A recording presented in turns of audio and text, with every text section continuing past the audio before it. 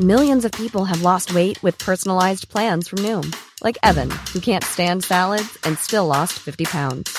Salads generally for most people are the easy button, right? For me, that wasn't an option.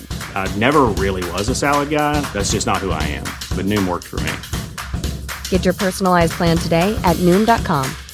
Real Noom user compensated to provide their story. In 4 weeks, the typical Noom user can expect to lose 1 to 2 pounds per week. Individual results may vary. Tired of ads barging into your favorite news podcasts? Good news. Ad-free listening is available on Amazon Music for all the music plus top podcasts included with your Prime membership. Stay up to date on everything newsworthy by downloading the Amazon Music app for free or go to amazon.com/news ad free. That's amazon.com/news ad free to catch up on the latest episodes without the ads. Hej igen och välkommen till veckans viktigaste intervju. Den som sitter här och pratar, det är Simon Svensson. Ja, det visste du kanske. Nu ska det bli viktigt, ska du se, för den här veckan ska jag prata med Mia Törnblom. Jag tänkte att hon ska få berätta för mig hur man blir lycklig och hur jag ska sluta må så dåligt jämt. Och om du lyssnar noga, ja, då kanske du också lär dig någonting om det. Alltså en gratis Mia Törnblom-föreläsning. Det här ser jag fram emot så himla mycket. Men nu kanske du undrar vem Mia Törnblom är. Ja, det gör det. Ja, men då kommer här en liten presentation. Så, vem är Mia Törnblom? Jo, men du vet vem hon är. Jo, det är hon du vet. Hon som pratar om självkänsla. Hon är vårt lands kändaste föreläsare. Om jag säger föreläsare så tänker 9 av 9 på Mia Törnblom. Hon är nämligen superbra på det. Och tror du mig inte, så kolla på YouTube. Den som inte rycks med av en Mia-föreläsning saknar förmågan att ryckas med överhuvudtaget. Kanske är det därför som så många ifrågasätter det hon håller på med, för att det är så lätt att ryckas med.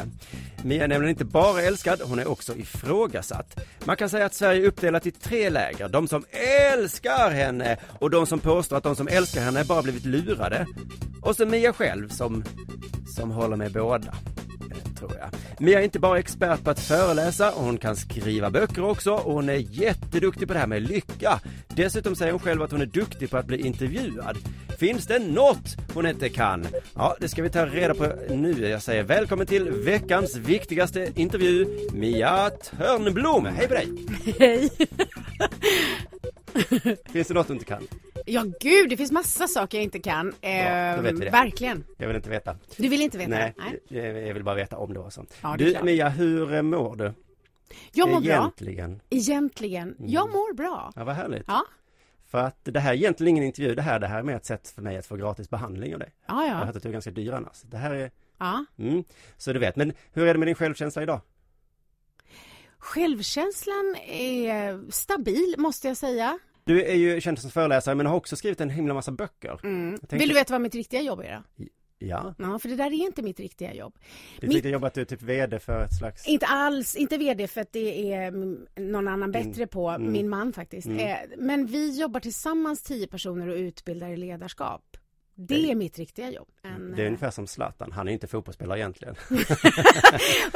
Jag måste så behålla den här känslan. Vi pratade om mig och du, det är ungefär som Zlatan. Ja, det där är det jag kommer ta med mig. Okay. Ja, men jag tyckte det var så fint att du är liksom superkänd för någonting, men det gör jag nästan aldrig ändå. Jag tänkte vi skulle ha en liten tävling med lyssnarna. Att de ska få gissa vilken av följande bok du inte har skrivit. Ja. Ska vi också se om du själv kan gissa. Du börjar läsa upp här lite boktitlar. Självkänsla nu. Mera självkänsla. Ännu mera självkänsla strax. En härlig bok. En inte fullt lika härlig bok. Du äger. Du fryser. Du leder. Och Mia Törnbloms samlade tankar om självkänsla. Ja.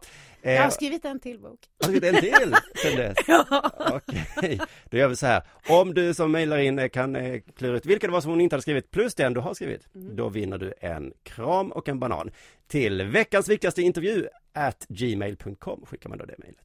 Nu rever vi ut det för sista gången här då. Om jag tänker så här, jag duger som jag är det självförtroende eller självförnekelse?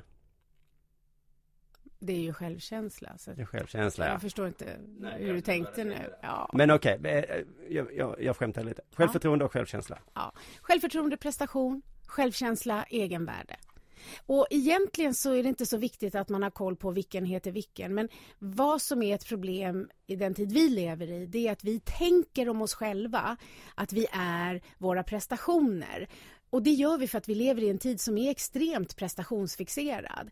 Och att vi matas konstant med information om hur framgångsrika alla är och allt det där. Och när vi tänker då att vi också är det vi gör, så blir det jäkligt smärtsamt om vi inte är perfekta och felfria, vilket ingen är. Så att det här med att träna upp den inre tryggheten och få balans på självkänslan och självförtroendet har vi kanske större behov av idag, skulle jag säga, än förr. Så om man har bra självkänsla så blandar man inte ihop det man gör och det man är. Alltså har man bra självkänsla så klarar man av att göra ett misstag utan att känna sig mindre värd. Ja, just det. För du sa här precis att man ska inte blanda ihop med det man gör med det man är. Och det tycker jag är en filosofisk fråga. Vad är man då? Men man inte är det man gör. Men man är där man är och sen presterar man. Men jag är ju självklart ändå produkt av mina handlingar och tankar. Men om jag bedömer mig själv ut efter prestation och är bara värdefull när jag presterar på topp och är värdelös när jag inte presterade lika bra. Det blir extremt självupptaget och man går upp i sitt eget huvud och man kan heller inte njuta av framgång. Så att det är det som är grejen, att inte hela tiden bedöma sig själv ut efter hur mina prestationer går. Men ska jag inte heller bli glad om jag gör någonting bra? Men det är klart du ska, fast nu lyssnar du inte, nu vill du bara så här få igång det lite. Nej, men för du säger, man ska inte bli ledsen om jag gör någonting dåligt. Kommer inte då, är inte det en konsekvens av det? Att jag inte heller kan vara glad? Ledsen får du ju bli. Jag har inte sagt att du inte ska ledsen, jag har sagt att du inte ska känna dig mindre värd. Okej, men får jag inte känna mig mer värd då om jag gör någonting bra? Fast du är ju egentligen inte mer, alltså du ska ju bli glad och stolt. Okej, jag vann OS-guld. Ja. Till exempel. Ja. Jag får inte gå in i den känslan och bara känna jag är bäst i världen. Jag är men det är bäst klart i du ska. Ja. Men nu pratade vi om när du gör misstag. Okej, nu är misstag. Ja, nu pratade du om misstagen. Och ingen är perfekt. Vi kommer alltid hålla på det här sättet och tänka och blanda ihop på de här sakerna. Men vad som är viktigt är att vi ska klara av att röra oss utanför trygghetszonen. Vi ska klara av att prestera inte på topp utan att känna att vi är dåliga människor. Att du behöver känna att du har ett värde även om den här intervjun är din bästa. Det är det kruxet som många har. Det här med handlingar då, det är framförallt när man gör misstag som man inte ska haka fast för mycket vad man har gjort. Men om man har gjort bra saker, då får man... Det viktiga är att man håller en känslomässig distans till misstaget så att man på riktigt kan se vad kan jag lära mig till nästa gång. Det är många som missar, utan de istället, de är i det och slår på sig själva och tänker så här, men gud, nu gjorde jag så här igen, att jag aldrig lär mig. Då blir det ingen utveckling och det är heller inte bra för självkänslan att känna att man bara är fast i samma hjul hela tiden. Men självkänsla och självförtroende går in i varandra, så vi kommer inte kunna bara paketera det här, för de påverkar varandra. Ja, men man det är därför det är så svårt att hålla isär dem. Ja. Man kan gå hur långt som helst i karriären med bara ett självförtroende. Men det som händer då, det är att man hela tiden går med känslan av att så här, snart kommer någon komma på att jag inte borde få vara här, att jag egentligen inte är värd att vara här och vad fan händer när jag inte är bäst. Man njuter inte, det blir ingen närvaro. Var hittade du det här ordet självkänsla? Alltså jag fick insikten om innebörden när jag var på behandlingshem för 17 år sedan. Och då tyckte du att det gjorde så mycket för dig så att... Jag fattade att det där är det stora för mig. Ja. Att jag alltid har vetat att prestationsmässigt kan jag leda mig själv dit jag vill. Men den här känslan av att duga som jag är oavsett prestation. Att jag hade valda sanningar som gjorde att jag var bara bra om alla andra tyckte det. Det var hela tiden kopplat till vad jag presterade. Just det. Passade det lika bra på alla människor det här tänkandet? Eller liksom att det passar perfekt för dig och kanske inte alls på mig? Ja, fast jag tror att det är för att man intellektualiserar och krånglar till det. Därför att alla människor går runt med en känsla av ett eget värde. Det är lite som att tänka att så här, fysisk kondition inte existerar bara för att man inte har lust att träna. Men det finns ju ändå där, ork eller inte ork. Så att det blir bara för snöigt liksom att hålla på. Det är bara att hacka i sig, det heter så här, skit i det eller gör en grej av det. Ja, men det är precis det jag tänker göra idag. Ja.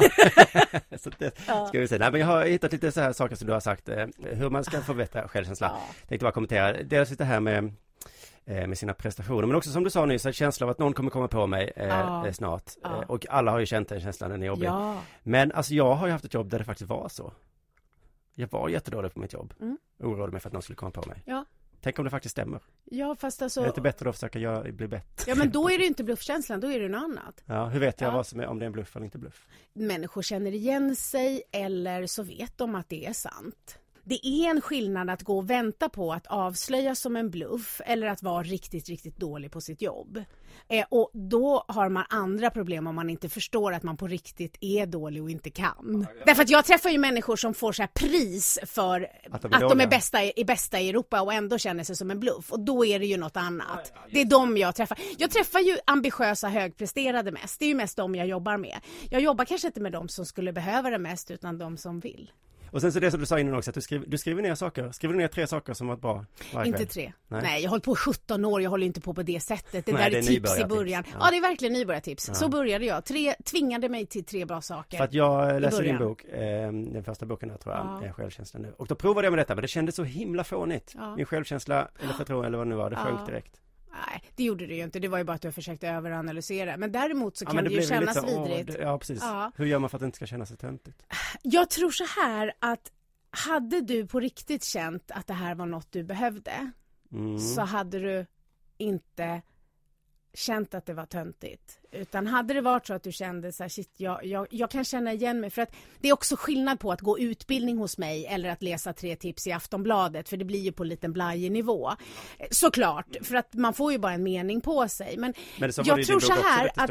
Alltså absolut, fast det står ju också lite mer saker. Det där är starten, börja där, men du är inte färdig. Och sen ringer de till mig och undrar så här, får man verkligen bättre självkänsla av att läsa din bok? Och då får man ju fan ingen kaka av att läsa en kokbok heller, känner jag. Så att någonstans är det så här att om du bara skriver de här 3 bra sakerna och försöker överanalysera det. Det är som att jag går ut och joggar en gång och undrar hur ska det här leda till ett maraton? Alltså det stannar ju inte där. Men hade du känt, tror jag, att så här...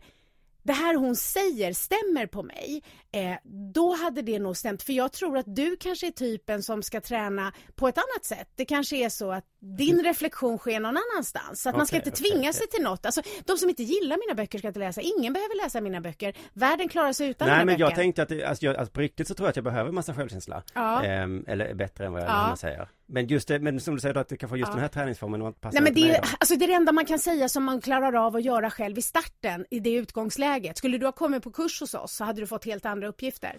Kan det inte hända att om man skriver en sån här lista då, så skriver jag så här: vad var det bästa med den här dagen? Men det var att jag kom inte för sent, jag kom i tid till jobbet idag. Om det var den bästa med den här dagen, då kanske jag också skulle känna, då är jag ju att det skulle sänka mig liksom.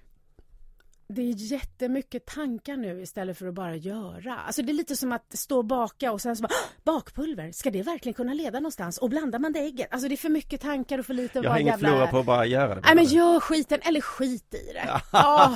Så känner jag. Okej då, vi säger så. Men vi byter ämne då. Så här, man ska inte jämföra sig med andra. Det är inte bara det som sagt, det är andra som har sagt. Hur ska jag kunna inte jämföra mig med andra? Det är det enda hur ska jag annars kunna må bra? Fast det som är intressant är ju att vi ska titta på hur andra gör. Det är där vi blir inspirerade. Det är där vi lär oss nya saker. Det är ju en nödvändighet för utvecklingen. Problemet sitter i att vi, när vi tittar på andra, gör bedömningen bättre, sämre. Det är bara det som ska bort. Okay, alltså jag ska titta på dig. Ja, men säga så. Du ska bli inspirerad. Men det är klart att sen är det så här, återigen, man får göra vad fan man vill. Punkt. Vi är där. Självklart. Men om man nu vill ha en kaka så är det bra om man stoppar in rätt ingredienser. Och om man nu vill bli stark i sig själv och känna att man är så trygg i sig själv så att man vågar vara nybörjare utan att krascha efter att inte en prestation var perfekt. Då kan man behöva träna tanken. Man kan behöva träna tanken att tänka så här: wow, vad han är begåvad, och fatta, punkt, ska komma sen. Just det, men borde inte tipset också, för det okej, nu förstår jag det. Tack. Ja. Men jag tänker så här, man ska inte jämföra sig med de som har det bättre. Man ska jämföra sig med de som har det sämre, som om man bara. Eller? Fast det blev ett jäkla högmod, och det har ju bara folk behov av, att så här, se ner på andra för att göra sig bättre som inte är trygga i sig själva. Så det skulle jag inte säga att det är något tips. Ja, men en 100-lapp är ju inget värt om alla har en 100-lapp. Fast det kan det väl visst vara. Men om ingen har en 100%. Ja, fast det är det där som är hela grejen. Spelar roll vad någon annan har. Det är lite som de där så här tjejerna när man gick i gymnasiet som kom och bara titta, kolla vad tjock hon har blivit. Haha! Som om det påverkade jag och mig och min situation. Alltså om andra har framgång så påverkar ju inte det din framgång negativt eller positivt. Men det som är coolt när andra lyckas med vad de nu gör, skriva en bok, ge ut eller leva sin dröm, det är ju att vi andra ser att det går. Men jag får ju inte mindre framgång för att någon annan är framgångsrik. Om man bara kunde ha dig bredvid sig varje dag. Det är ju sånt här man måste höra. Det här är intressant också. Om man stör sig på andra. Du stör dig på någon igår, sa du. Om man stör sig på andra, då gäller det att se varför har du sagt. Ja, precis. Varför blir jag arg? Och det var det som var grejen igår. Du säger någonting om dig själv då? Ja, men jag blev ju egentligen arg på mig själv. Därför att jag blev ju uppsnurrad. Och jag känner ju någonstans att jag borde ju ha förstått att... För jag var skitbra i början. Han frågade så här... Ja, typ, kan du tänka dig det här och det här, ett jobb som vi ska göra? Och jag var skittydlig och sa nej, därför att.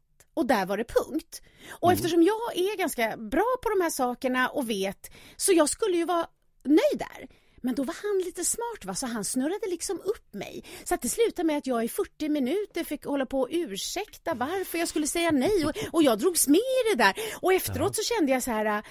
Typ, vilken idiot. Men egentligen när jag tittar på det så känner jag att jag blir ju mest irriterad på mig själv. För punkten fanns där. Ja. Men jag la fan inte på. Men jag tyckte att du var lite sträng mot dig själv där. För att vi kan inte säga om han var dum eller så. Men det han gjorde var ju ändå lite störigt. Men det vet var du inte vad? Skillnaden då mellan mig idag, när jag är trygg i mig själv och känner att jag duger oavsett. Samma situation förr, innan jag var trygg i mig själv. Då hade jag varit irriterad på honom i typ flera månader för att den jäveln hade snackat om kull mig och förstört hemma. Kunde han inte bara ta ett nej? Och vad leder det till?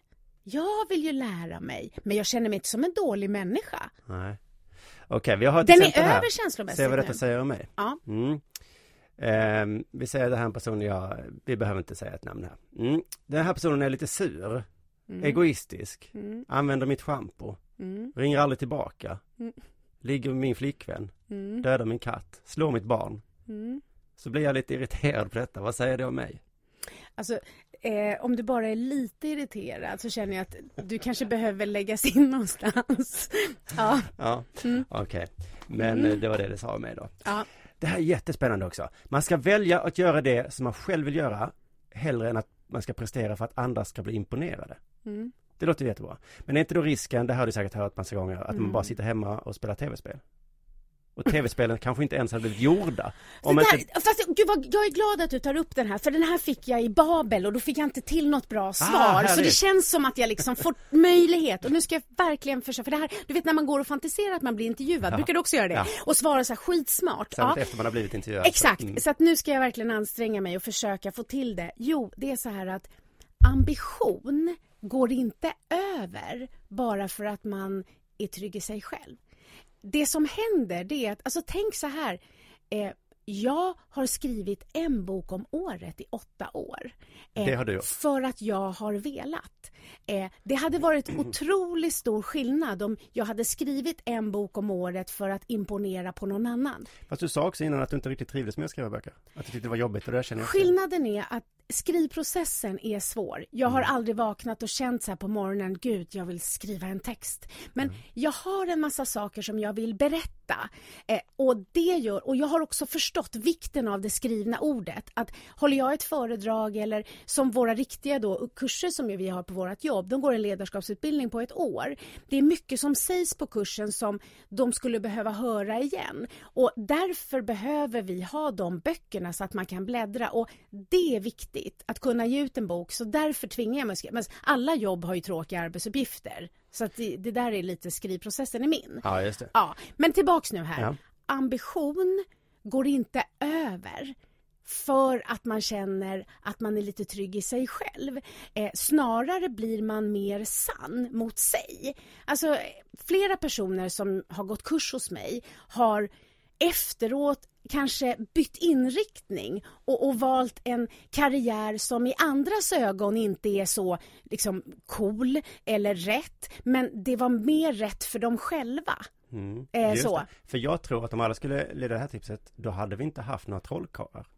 Joe Labero till exempel. För jag tror inte han trollar för sin egen skull. Han gör det för att andra ska säga wow. Nej, jag tror, där har du helt fel. Gud, jag tror verkligen att han drivs av att komma på... Han skulle kunna stå hemma i en hörna och trolla för sig själv, men det gör han inte. Fast det är ju det här mötet med andra människor är ju magiskt. Alltså, det är inte applåden efter... Jag tror jag har aldrig träffat honom, jag har ingen aning om hur han är. Men jag tror att han tillfredsställs av att så här, från ett tomt papper komma på någonting som ingen annan lyckats med, och för att han ska kunna se om det gick hela vägen så behöver han publiken också. Men hade det bara varit publiken och applåderna, då hade han nog fortsatt göra samma grej och inte hela tiden försökt bli bättre. Nej, för jag känner egentligen skulle jag kunna ha mig själv som exempel där. Vi kan väl ta det är enklare än att prata om någon trollkarl. Jag fattar inte det heller. Ja. Jag som håller på med ståuppkomedi. Ja, så du inte ställer jag mig hemma och drar mina skämt och säger det går det här inte, var du har ingen kul, publik. Nej, men inte för det jag jag älskar är ju applåderna och skratten. Ja, och när de kommer fram efteråt och säger det där skämtet, säger man, vad kul det var. Ja, fast erkänn att den dagen du känner att nu har jag ingen nytt att säga, då skulle du väl inte gå dit? Skulle du det? Alltså jag säger ju inte nya saker varje gång. Nej, men alltså att du inte känner att det här är någonting. Jag säger ju också samma saker därför att det är det människor kommer för att höra för. Ja, det är olika människor. Men olika när man inte känner att det här är relevant eller ens kul själv, skulle du då gå dit och säga det? Jag svarar inte på den frågan. Jag går vidare. Men tycker du inte att ståuppandet är kul? Jo, men jag kan väl undra faktiskt på riktigt själv om det är vad det är jag älskar med det. Ja, och då kanske det är så här att just nu så går du in i en annan fas när du kanske inte ska stå upp på ett tag tills du börjar längta efter det igen. Punkt. Nu fick du lite ombett råd där. Ja. Som jag säger att jag aldrig ger. Ja, så gör du det. Jo, men jag tänkte fortsätta på detta, för jag läste den här, din bok där som sagt för ett tag sedan. Och lite grann kände jag då att alltså jag blev lite rädd för att ta till mig dina tips, för jag kände en äkta känsla att det var min dåliga självkänsla som drev mig framåt liksom. Att jag hela tiden måste bevisa mig, och det är också jobbigt att känna så, men det var också det som gjorde att jag varje dag satte mig och sa, kom igen nu, ring det här samtalet, skriv det här skämtet. Men vore det inte roligare att drivas av lust? Jo. Alltså så här, du vet, du är en kreativ, driven person. Ja. Men vore det inte roligare att njuta hela dagarna och inte bara när jävla applåden kom? Det är liksom så jävla kort stund. Ja, jag vet. En jättekort stund. Alltså så, det är lite som att de där som, du vet, tävlar i OS. Om det bara är liksom när nationalsången spelar och medaljutdelningen som är liksom det viktiga. Ja. Shit, vad bortkastat att träna varje dag i 4 år för 3 minuter. Alltså, det är därför poängen ligger i att så här, njuta hela jävla vägen. Ja, du, vi får skriva upp mig på en kurs sen, för att det här, jag tycker det låter väldigt bra, men svårt och omöjligt. Men det är lite som att tänka så här, jag har aldrig joggat, hur fan ska man orka ett maraton? Skit i jävla maratonet och börja jogga 3 sekunder liksom. Och så tar vi 4-5 nästa gång. Här har vi en svår knut som vi måste få hjälp med att knyta upp. Vill du ha riktigt god självkänsla, också ett citat från dig hoppas jag. Vill du ha riktigt god självkänsla behöver du göra dig fri från känslor av skam och skuld. Och där känner jag också att det är ju det som är min personlighet. Skam och skuld. Är det din personlighet? Förlåt att jag skrattar. Nej, det är okej. Det kändes extremt deppigt. Och jag hoppas att du är lite skojig. Lite skojig, men lite är det också som att du skulle allvar. be mig säga sluta vara högerhänt. Sluta vara kissnödig. Jag känner ju skam liksom. Till skuld och skam eller? Ja, jag funderar, jag vet inte riktigt var det kommer ifrån, men jag menar känslan av skuld eller skam, skuld till vem? Ja, om någonting händer så är det mitt fel och jag skäms väldigt ofta. För att? Ja, men när det här podden kommer släppas till exempel. Ja, nej, det är inte så mycket skäms som självcentrera. Men då kommer jag säga så här, det var inte så bra. Om någon säger så, det var inte så bra, då kommer jag skämmas. Hur som helst så kommer ju känslan bara. Jag tror att när jag pratar om känslan av skuld och skam så är det inte på den nivån du beskriver. Utan människor bär på ganska grov känsla av skuld och skam för saker de har gjort som de behöver kanske förlåta sig själv för, eller som de inte har gjort som de också behöver förlåta sig själva med och försonas med. Det är saker som gror liksom. Alltså det kan vara saker som i handlingar. Människor gör ju saker mot andra fast de kanske inte riktigt förstod vad de gjorde, och så går de och bär det 20 år senare och återupplever och så. Så jag tror att i det kapitlet som du har dragit det därifrån så tror jag att exemplen är lite annorlunda. Ja. Men det du beskriver, den här typen av självcentrering, den här liksom... självcentrerad. Ja, men det blir ju det om det är så viktigt. Och nej, jag tyckte inte han om det. Och hur ska det gå? Nej, nu blev det här. Är någon som har sagt att jag har något betyg och allt det där. Men det jag vill också säga det är att den typ av bransch som du befinner i, den är ju extremt utsatt för man blir bedömd hela tiden. Och det är tufft. Så jag berättade den här historien om när jag satt på bussen. Ja. Jag skulle gå på bussen och så hade jag inte tillräckligt med pengar på mitt busskort. Så sa busschauffören, du får åka som barn. Så sa jag, tack snälla busschaufför, det var väldigt snällt av dig. Så gick jag på bussen och sen så efter en liten stund så var det en tjej som petade på mig och sa, psst, kolla det kommer en kontrollant där. Det är nog bäst att hoppa av för att du fick ju bara barnbiljett. Och då började, liksom pulsen gick upp. Och då så kom kontrollanten närmare och närmare. Så hände någonting längst bak i bussen. Som gjorde att han sprang förbi mig för att det liksom, det var någon bråk eller någonting. Så bara, det gick, bussen stannar och jag springer av. Och så går jag 15-20 meter så hör jag någon ropa på mig. Hallå, busschauffören vill dig någonting. Och så tänkte jag, nej, vad är nu detta? Och så gick jag tillbaka, jag vet inte riktigt varför jag gjorde det, men jag gick tillbaka. Just det, för att jag hade sagt till busschauffören att jag skulle ner till centralen då. Så det visste han. Så då sa han så här, men du behövde inte hoppa av. Så jag sa till kontrollanten att jag hade gjort det med det, så det var lugnt. Och då skämdes jag så mycket för detta, så sa jag, nej men alltså jag ångrar mig. Jag ville hoppa av här. Så fick jag gå hela vägen ner till centralen, vilket tog jättelång tid. Gud, vet du, det var ju någon form av skam som jag kände då. För att... Självcentrering också. Alltså, du krånglar till det. Och jag tror också att du på riktigt tänker att andra tänker och tycker så himla mycket. Om du på riktigt skulle förstå hur självcentrerade alla andra är så skulle du kunna bara slappna av och så. Men det är nog säkert lite inövat så det kanske skulle ta lite tid. Men alla går runt och har en egen inre dialog med sig själva. Fast jag tyckte att det här var lite gulligt. Att det är så här, man får inte göra fel. Så jag kan inte erkänna att jag smet. För det blir för pinsamt. Ja. Så då låtsas jag att ändra mig, ska gå av här. Det är lite här. Dumt. Fast det är väldigt generöst att bjussa på det här. Och det är också ett sätt att bli fri från det. Att bara dela med sig om. Jag har ju byggt en hel karriär på alla mina misstag. Ja, just det. Ja, och det blir lättare. Det är det bästa med att vara knarkare. Är det inte så? Ja, alltså att knarka just så är det ju lite opraktiskt. Ja. Men så här i efterhand när man har överlevt så är det, alltså en av de här största vinsterna är att jag behöver inte vara så nojig. Vad är det värsta som kan hända? Boho! Ja. Du, nu har vi gått igenom lite här självkänsla, lite kort och hastigt som du säger. Man måste ju göra det bättre. Men jag får ändå fråga, hur vet du att detta funkar?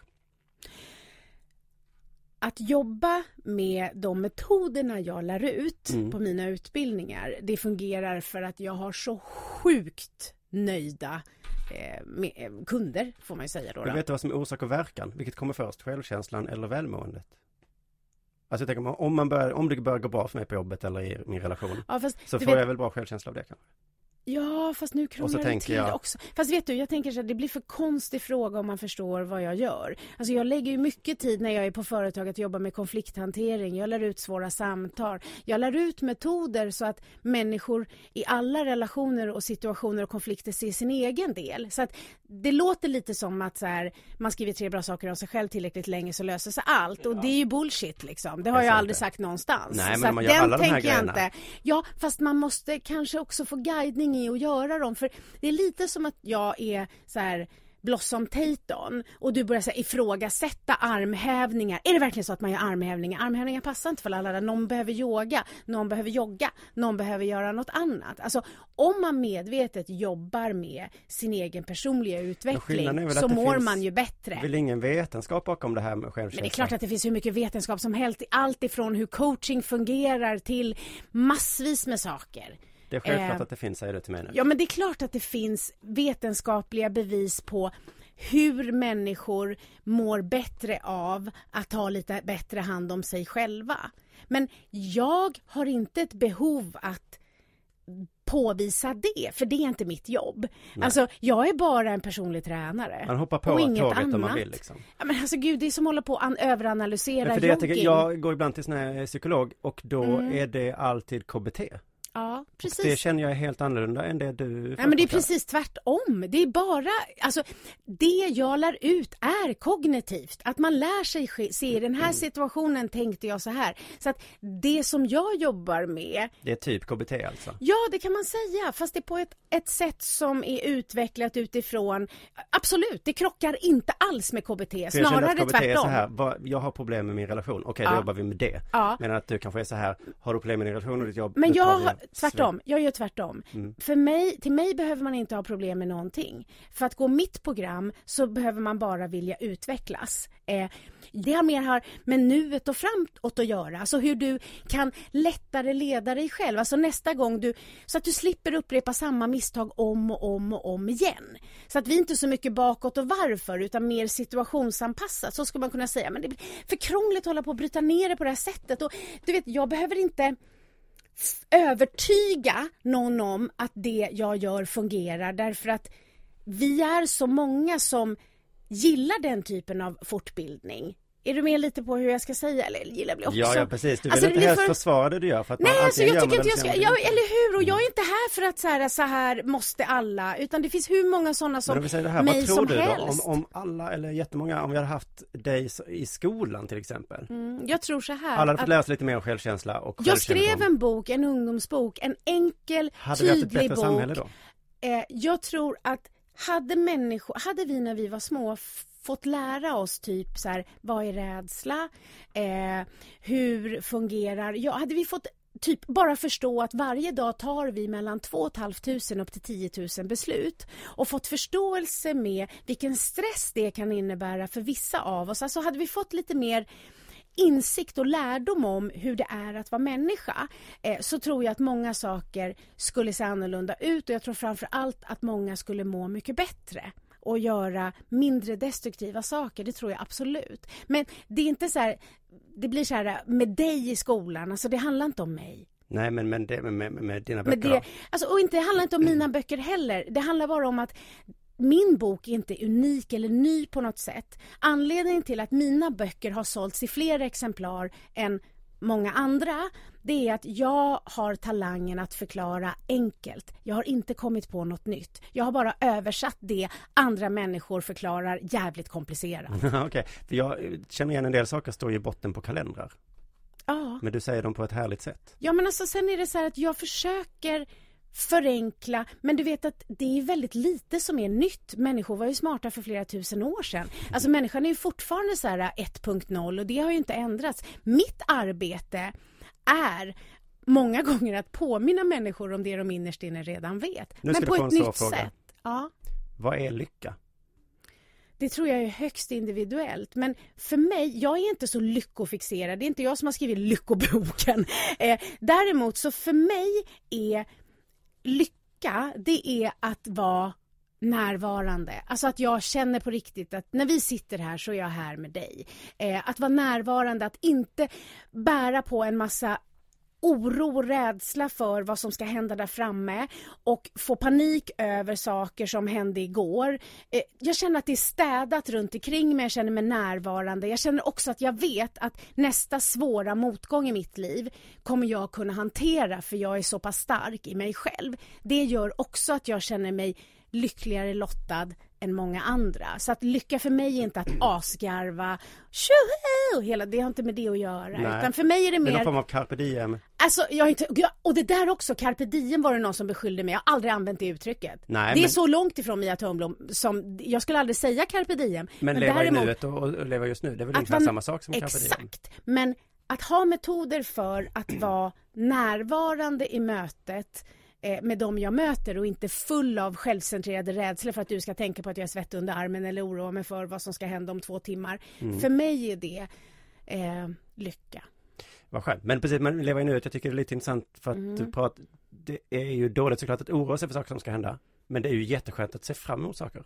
Gud, det är klart. Men att vara i nuet betyder ju inte att man inte drömmer om mer. Det är de där konstiga sakerna som blir så märkliga. Leva i nuet betyder väl visst att man inte ska titta framåt. Fast det gör, alltså just nu när vi sitter här, det här är helt så ska underbart. jag vara närvarande här med dig. Men sen kan ju jag kanske om en timme ha en liten stund av reflektion där jag frågar mig själv vad vill jag vara om 10 år? Alltså förstår du, det blir för krångligt när du säger sådär. Okay. Jo, men som jag sitter här nu med dig. Jag tycker det är helt underbart. Ja. Jag är här just nu. En liten bit av min hjärna tycker det ska bli så himla skönt att det är fredag eftermiddag nu. Ja, precis. Ja. Men vi kan ju vänta tills... Fast det kan vi väl vänta med tills vi har pratat färdigt. Det är det jag känner ibland när man träffar människor. Så kanske de kommer lite försenade och då ser man när man pratar att de sitter och tänker på mötet innan, för det har de inte hunnit avsluta riktigt.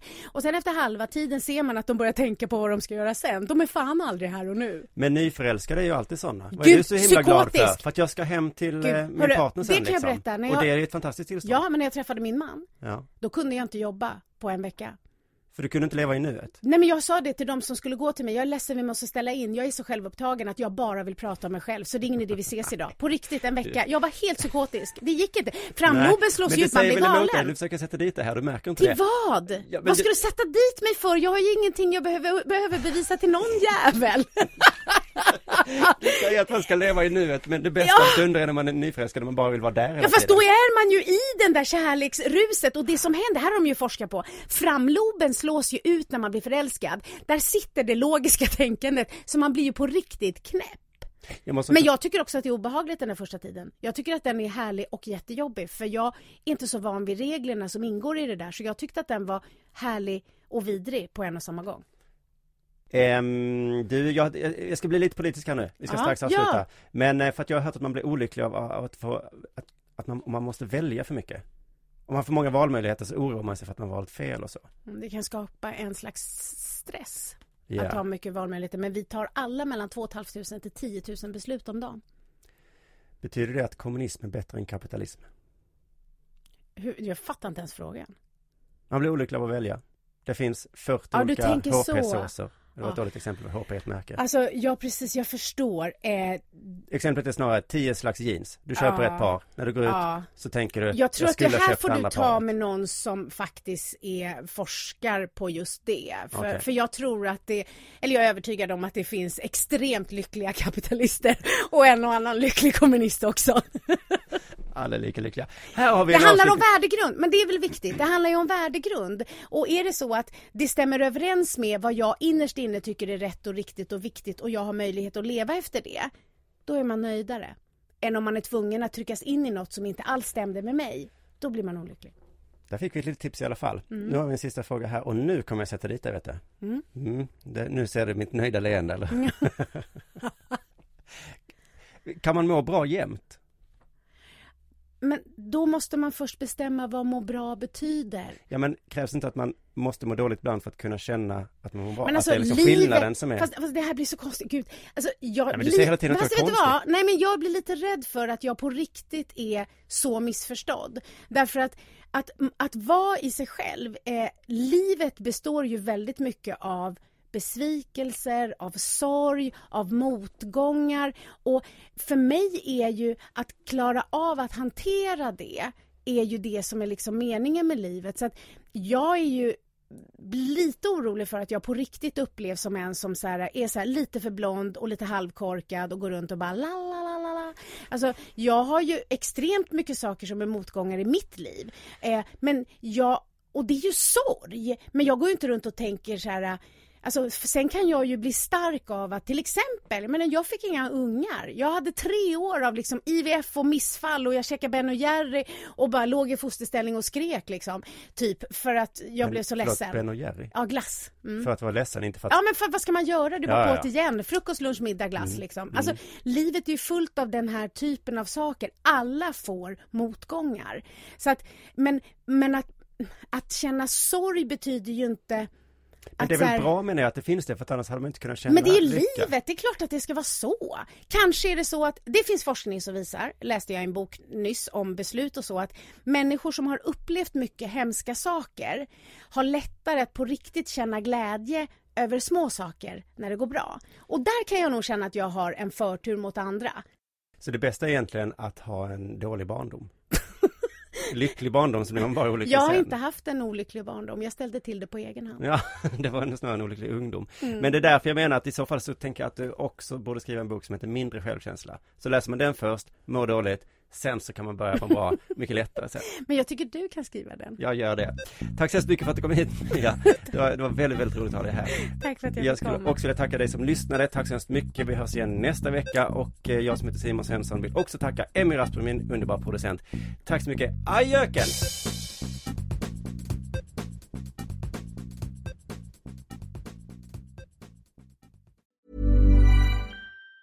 Tired of ads barging into your favorite news podcasts? Good news. Ad-free listening is available on Amazon Music for all the music plus top podcasts included with your Prime membership.